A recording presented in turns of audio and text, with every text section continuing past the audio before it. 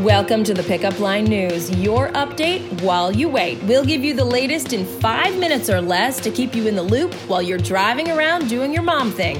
Thanks for joining us today.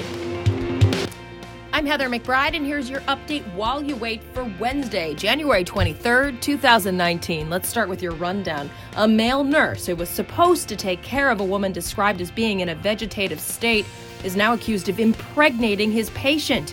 The 29-year-old woman gave birth last month in the long-term Phoenix, Arizona nursing facility where she's lived since 1992. 36-year-old Nathan Sutherland, who worked at the Hacienda healthcare facility, is under arrest facing preliminary charges including sexual assault and vulnerable adult abuse.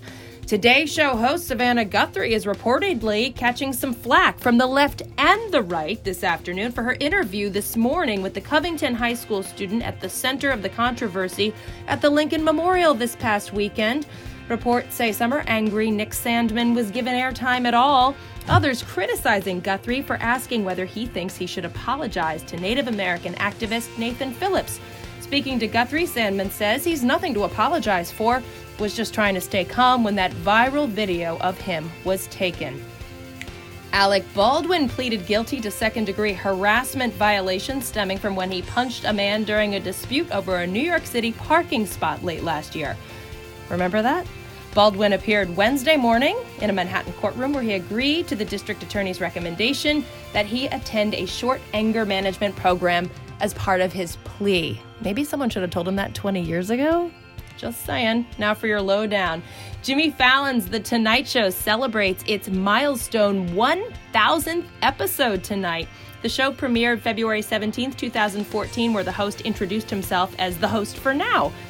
So still going strong, 5 years of lip-sync battles, musical guest performances with The Roots, and too many celebrity guests to count. Congrats, Jimmy. We're just sending you all our love over here.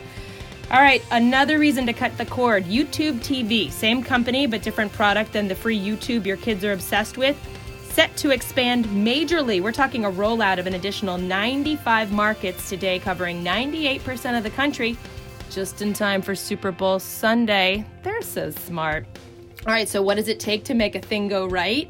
You know the song, It Takes Two.